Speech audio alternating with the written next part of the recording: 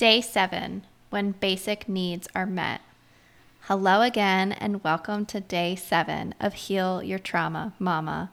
Over the course of these 30 days, my hope is for you to become more aware of yourself and the strength that you have in motherhood. I hope this allows you the time to look deeper and heal so that you can be more present and look at motherhood in a whole new way. So, for starters, what are basic needs? More importantly, what are your specific basic needs? I think the traditional basic needs that most of us are familiar with are food, water, shelter, and clothing.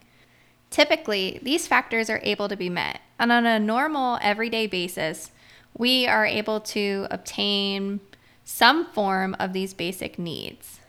As we have transitioned into multiple different lifestyles, however, our basic needs may have shifted and transitioned into more levels of basic needs. I think it's important here to honor where you are at and understand what you consider to be your list of basic needs in order to mentally and physically sustain a specific lifestyle. In motherhood, we now have the basic needs of ourselves and also the basic needs of our children. This is when that list that you have created is most critical to remember.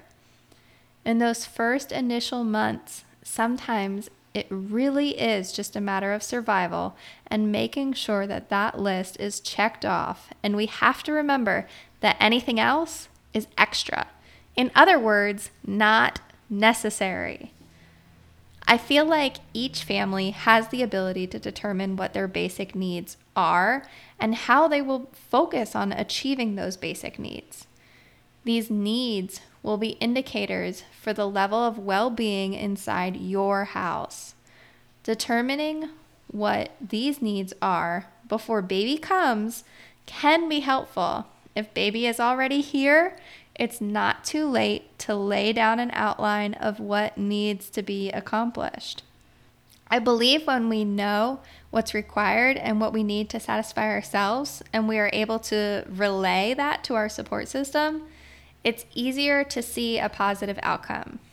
Maybe this makes having specific snacks stored at all times right by our bed, or making sure your water bottle is full and you are consuming enough throughout the day. Maybe it means you need to have a specific number of hours of sleep every single night.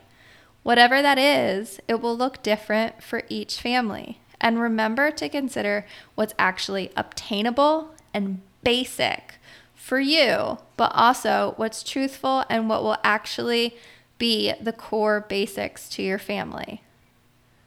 Once we are able to establish this list of basic needs and have them filled, it helps alleviate stress and discomfort and our sense of fear. It opens up opportunities for us to work on our higher level of needs, like our physiological needs and self-awareness. This sounds like a dream to some mamas, but the truth is when we are able to be specific with our needs, it makes the dream more practical. Some days, all you will hit are those basic needs, and that is amazing. That's the goal. Other days, you will be able to rise a little bit above it. And some days, you may not hit them at all, and that's okay. Every day is a new day to try again. What are your basic needs in motherhood? What goes on your list of what's required along the way?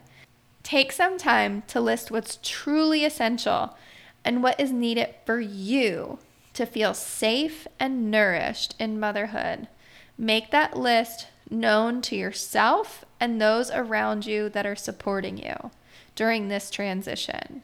Try to accomplish those things and that list only before adding to your plate and taking on tasks that do not serve you. This concludes day 7 of our 30 days to heal your trauma, mama. Please continue on to day 8 and follow along on the journey and know that it is absolutely possible to heal from your trauma that may be present in your life at this moment. And you deserve it. If this is something that is helpful, please share it with others. Tag us on Instagram, message me directly, share what you liked about the episode, and interact with us along the way. Thank you.